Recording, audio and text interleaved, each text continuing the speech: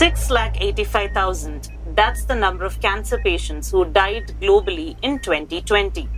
According to United Nations, breast cancer is one of the most diagnosed form of cancer worldwide. It accounts for around 12% of the cancer cases globally.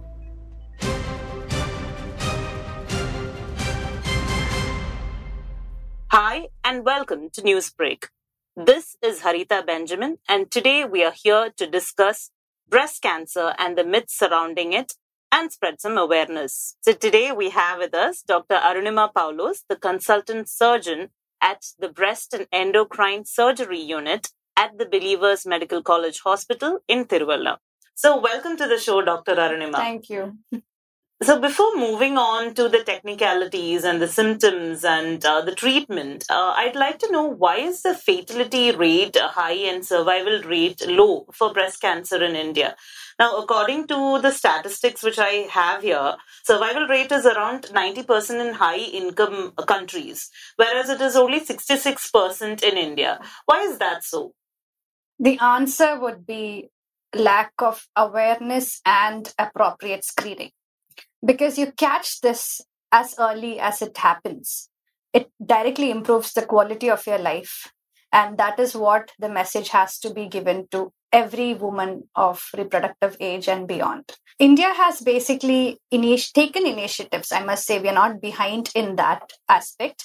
They have taken initiative to include breast cancer as one of the most salient features that has to be addressed in the National Health Program, where they are focusing on mainly non-communicable diseases. So breast cancer, ovarian cancer, and oral cancer is like the top 3 cancers that the government of India, the entire country, is trying to hold it before it gets too bad.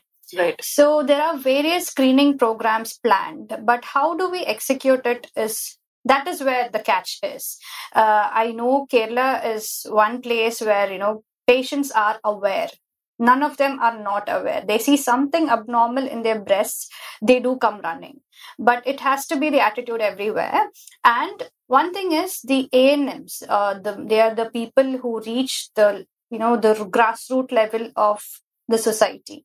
They are being trained by the government to give awareness on how to look after your breast health, how to examine yourself, what are the steps, and what are the worrisome symptoms. All this is done, this so simplified that it is accessible to anyone. So they don't sit back at home and they feel there's something wrong. That is the type of accessibility screening should get. When that gap is bridged, we can also cut down our fatality rate and increase the survival rate. So developed countries are winning there. They have extensive screening programs. It's sometimes even mandatory. So when that happens, you can actually catch it before it causes a big burden on the patient, the family, and even the society. All right. So you were speaking about how the government has been stepping up initiatives to diagnose. Since 2010, if I remember right. So it's there. It's almost so many years now. Okay.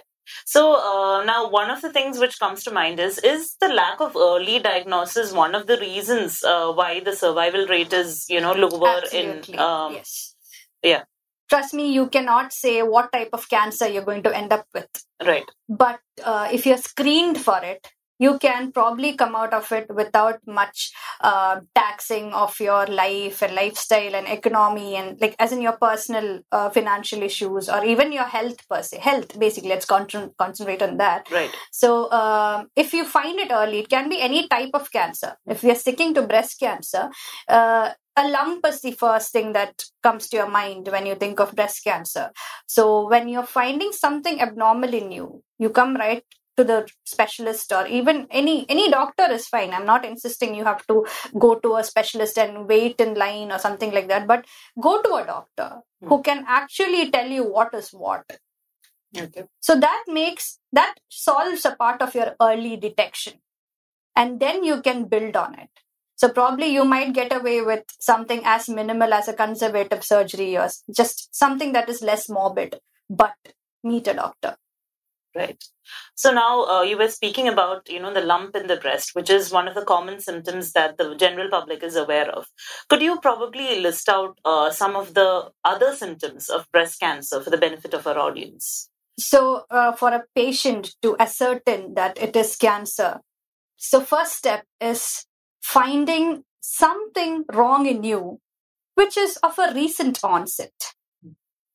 Cancer is one guest you don't want at home, and you don't know when they'll come. They always come unannounced. So the moment you notice the rest of the symptoms, which I'll be telling now, the moment you notice that something is wrong in you and the duration of that has been very recent, then that has to be screened, not screened, that has to be evaluated. That should be the word, evaluated. Yeah.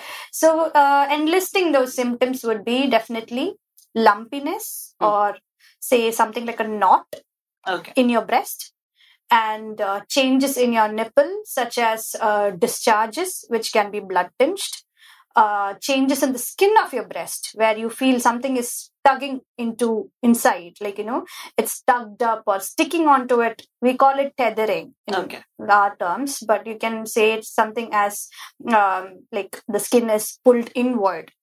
Such changes, or something you feel some fullness in both your axillas, your armpits, in common words. If you feel any fullness there, which was not there before, that's when you should be alarmed.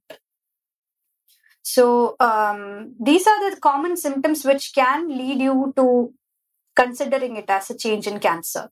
But otherwise also there are so many things mimicking these things, but that I'm sure only a specialist can differentiate it for you. But the key point is, you identify it first. Don't waste your time. Again, meet a doctor. All right. Now, moving on, you just spoke about the symptoms, but I think a large majority is also curious to find how breast cancer is caused. We know for a fact that heredity is a major factor when it comes to breast cancer, but we don't know how important it is. So could you probably elaborate on the factors which cause breast cancer, and is it at all preventable? Okay, there I'd like to bring the paradox of breast cancer. Basically, hereditary cancers account for only 5 to 10% of breast cancer. So you should be worried if you don't have a history of cancer in your family, because you wouldn't be careful about getting screened. You might be in the 90% of the other half where you are at risk of getting cancer. So there are many risk factors more than hereditary that can lead to forming cancer in your body. Okay, so what are these risk factors? Risk factors are divided basically into two major categories. That is, one which can be modified by yourself and one which cannot be modified. And when you spoke about hereditary, there is genetics in play. And unfortunately, genetics is a non-modifiable aspect or a risk factor for breast cancer.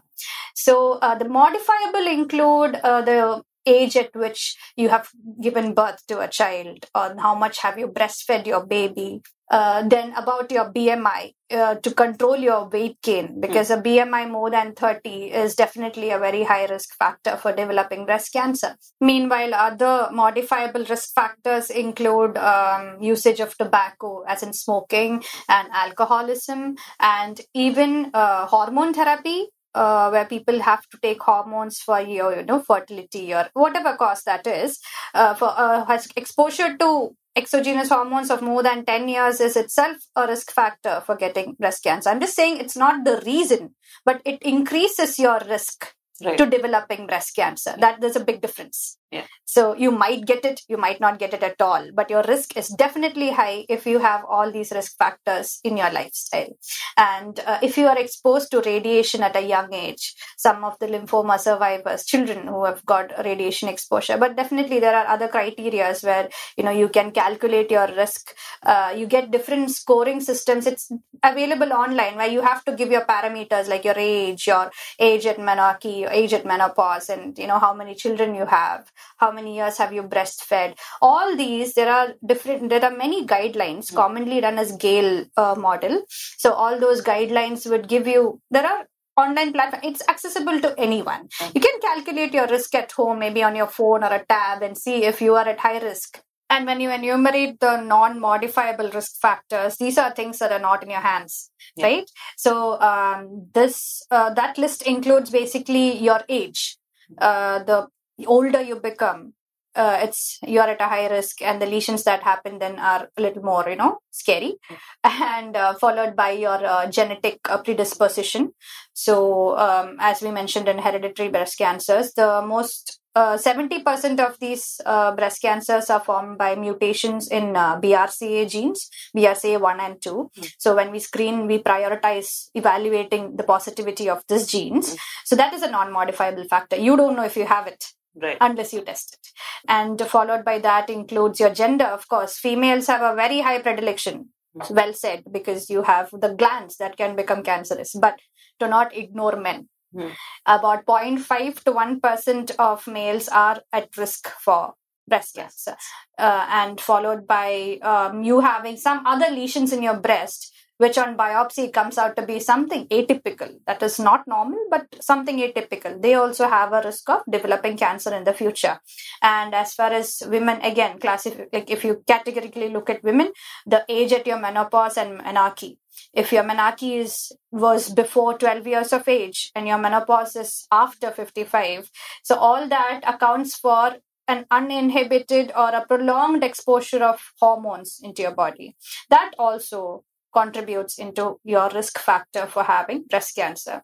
And the concept is breast cancer is actually a systemic disease. It's not just sticking to the breast or breast organ per se. So if you remove your breast, you're safe. No, it's not.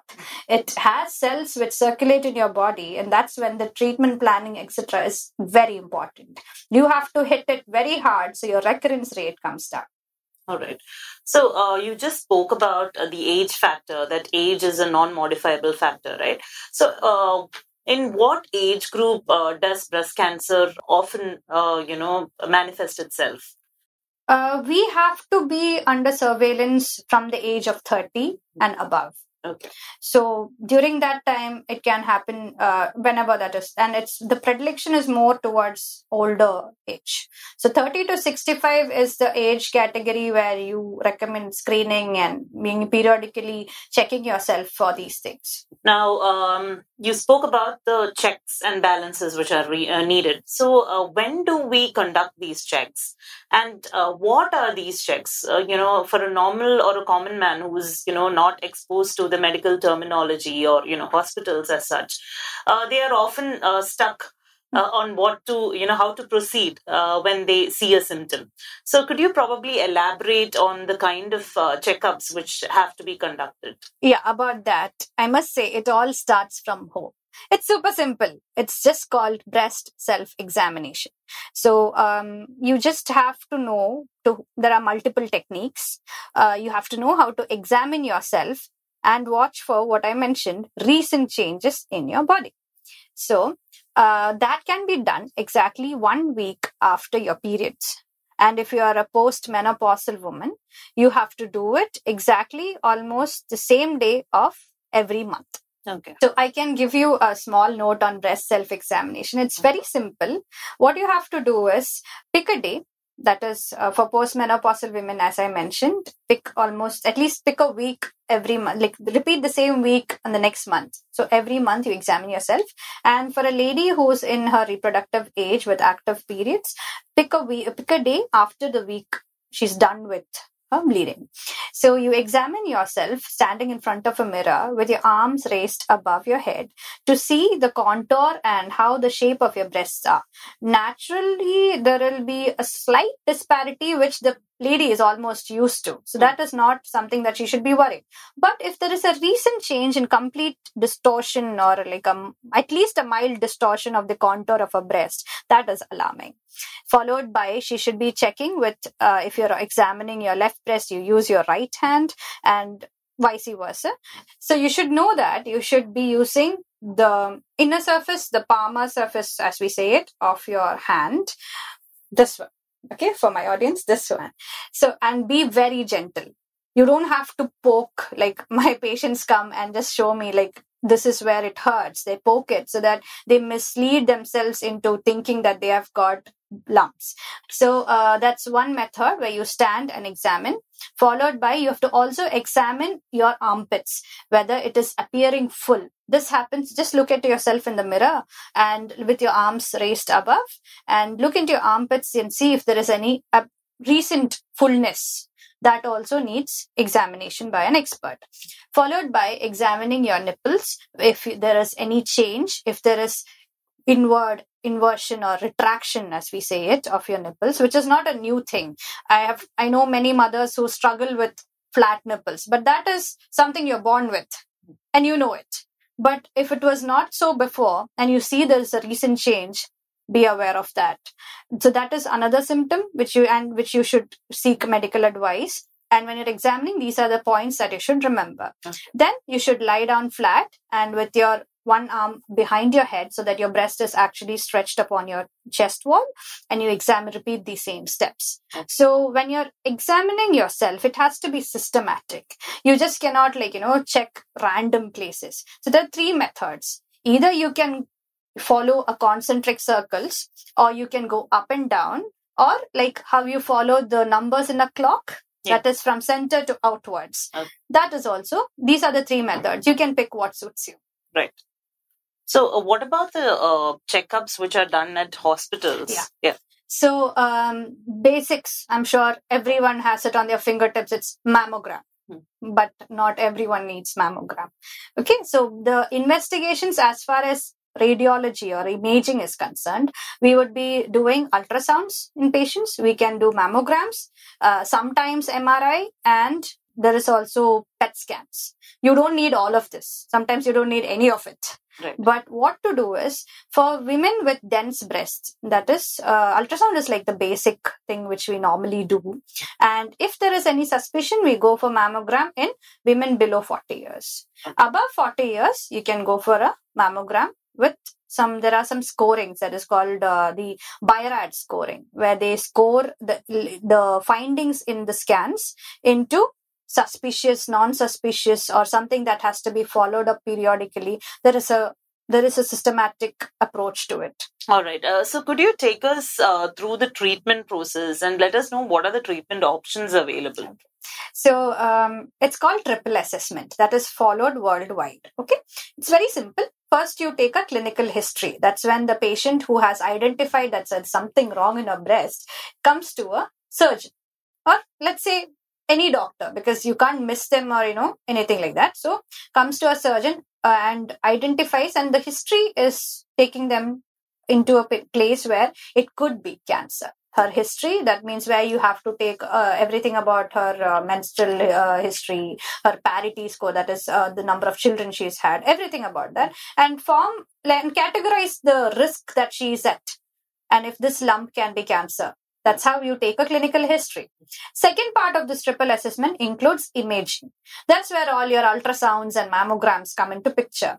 And there, according to BI-RAD score, and as far as the clinician's interpretation as well, you can categorize the lumps into whether it is suspicious or it is going to be very much into a cancerous change.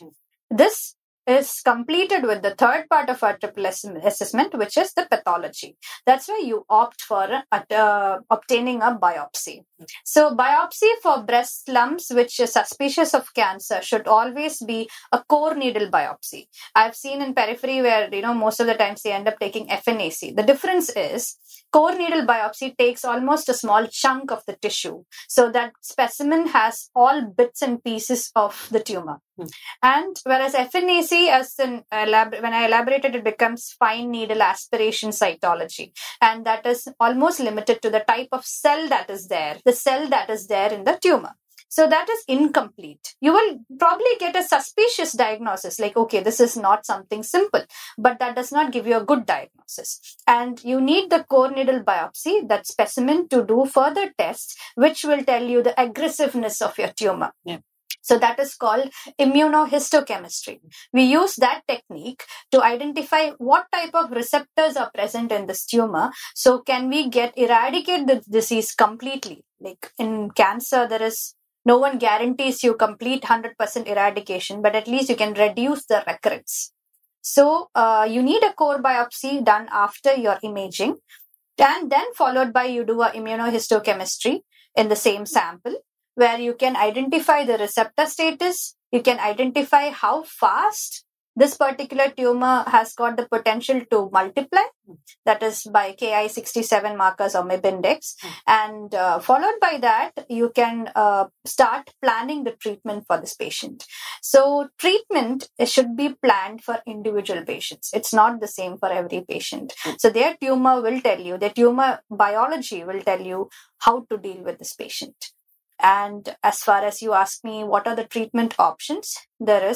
Of course, there is surgery, but you have to hit it hard. As I told you, you have to address it as a systemic disease. That's when chemo and radiation, everything comes into picture. And before every treatment is begun, you should look for metastasis. That is, if there is any chance of spread. So when we look into breast cancer, it can be divided into various stages. Right? So that's, I'm sure people come and ask in commonly, like, at what stage am I? So whereas breast cancer is concerned, there is 0 to 4. And that is again broadly divided into early breast cancer, locally advanced breast cancer, and metastatic cancer. So in all this, you have to do other investigations to make sure this is the only place that you have a problem, that you're just limited with breast cancer, or are you having spread into other organs. That is called a metastatic workup. That's where all this PET CT and all comes, but it's not indicated for every cancer, every tumor in the breast. So it should not be used unjudiciously. And following a metastatic workup, you formulate a plan for your patient. So you can either go for an upfront surgery. Some tumors can be just operated right away, followed by you take this biopsy of the big specimen that you have removed, and that can be assessed and decided whether the patient needs a round of chemo or do they need a radiation. And the types of surgery, of course, there is conservation surgery and the classic radical mastectomy. Modified radical mastectomy is what we say. That actually, you cannot replace one with one. You cannot say you can give the option of BCS only, or you can give the option of MRM only. Your tumor will tell you what goes best for you. So, could I just interrupt, if I may? I think a lot of people are concerned about how expensive cancer treatment is in general. So, if you are to compare breast cancer to other forms of cancer which is being manifested right now, how expensive is breast cancer treatment? It's in your hands. I will not say that it's a hospital, or it is a government hospital or a private hospital, or your health insurance is the factor deciding the expense. Trust me, it's in your hands, because if you are detecting it early, you can go ahead with the less morbid surgery, which shortens your hospital stay, and definitely how you have to be treated with chemotherapy or radiation or whatever it is. All that, the moment you find it early, where the spread has not occurred, or it is just limited to the breast, the cost can be managed according to that. And I think there are many supportive schemes given in different hospitals, or even the government, where cancer is addressed quite seriously. The only thing is you have to reach there on time. So how is chemotherapy incorporated into the entire scheme of the treatment, and is it always necessary when it comes to breast cancer? Okay. So here again, when you get your biopsies done and you have your receptor status known, also you use a TNM staging, as in that is tumor, node, and metastasis. It's American Joint Committee of Cancer has developed a staging system where you follow the size of the tumor, the number of lymph nodes that has been, it's palpable or noted, identified, and if you have metastasis. So based on that, you get your receptor status, and followed by that, you decide whether you need chemo before surgery, or you need chemo after surgery, or you need chemo at all. Right. So that is what tells you what is needed in your case. And then what happens? There are some criteria where you give chemo before you operate, so that the tumor cells are addressed, your recurrence rate is reduced, and sometimes the size of the tumor is made to go down, so your surgery becomes easier. And so those are some, if I explain in common terms, those are some of the reasons why you give chemo. And also if your receptor status comes into triple negative, where it is more an aggressive variant, so all those times you have to sometimes give chemo before you operate the patient. And next thing is, would you need chemo after surgery? Again, if you have your final biopsy comes with lymph node positivity, or if there is involvement of your skin or anything, the tumor has eaten into your skin or your chest wall, such cases also require chemo after surgery, and sometimes even radiation, so that your treatment is complete and your recurrence rate is brought down. And as far as surgical options are discussed, there is breast conservation surgery and there is mastectomy, where you remove the entire breast. So mastectomy becomes a little more morbid because it's a psychological trauma as well. You're losing, it's like mostly I think everyone would be able to relate to a person who's lost an arm or a leg. You call it disability, but when you lose your breast, I don't think they will empathize with you, because the patient themselves are like, I'm fine, I'm fine, I'm functional, but it's actually a psychological trauma. So there are the methods devised, there are techniques devised to conserve the breast if possible. Say you have a favorable histology, you can conserve your breast and do surgeries. And the next part where your journey through cancer is morbid is when you have nodal metastasis. That is, your armpits have nodes which has tumor cells in it. So then you have to clear those nodes, but you have to be very careful to make sure you do exact exercises that you have been trained by a physiotherapist, and prevent all sorts of infection or wounds on that affected area, because you don't have anything to curb the infection. You don't have lymph nodes. So that is one of the long-term morbidities of breast cancer surgeries, when you address the axilla or the armpit nodes. All right. So how important is follow-up when it comes to breast cancer? You've just spoken about the treatment. How important is follow-up? Usually we keep 5 years after your completion of treatment for follow-up.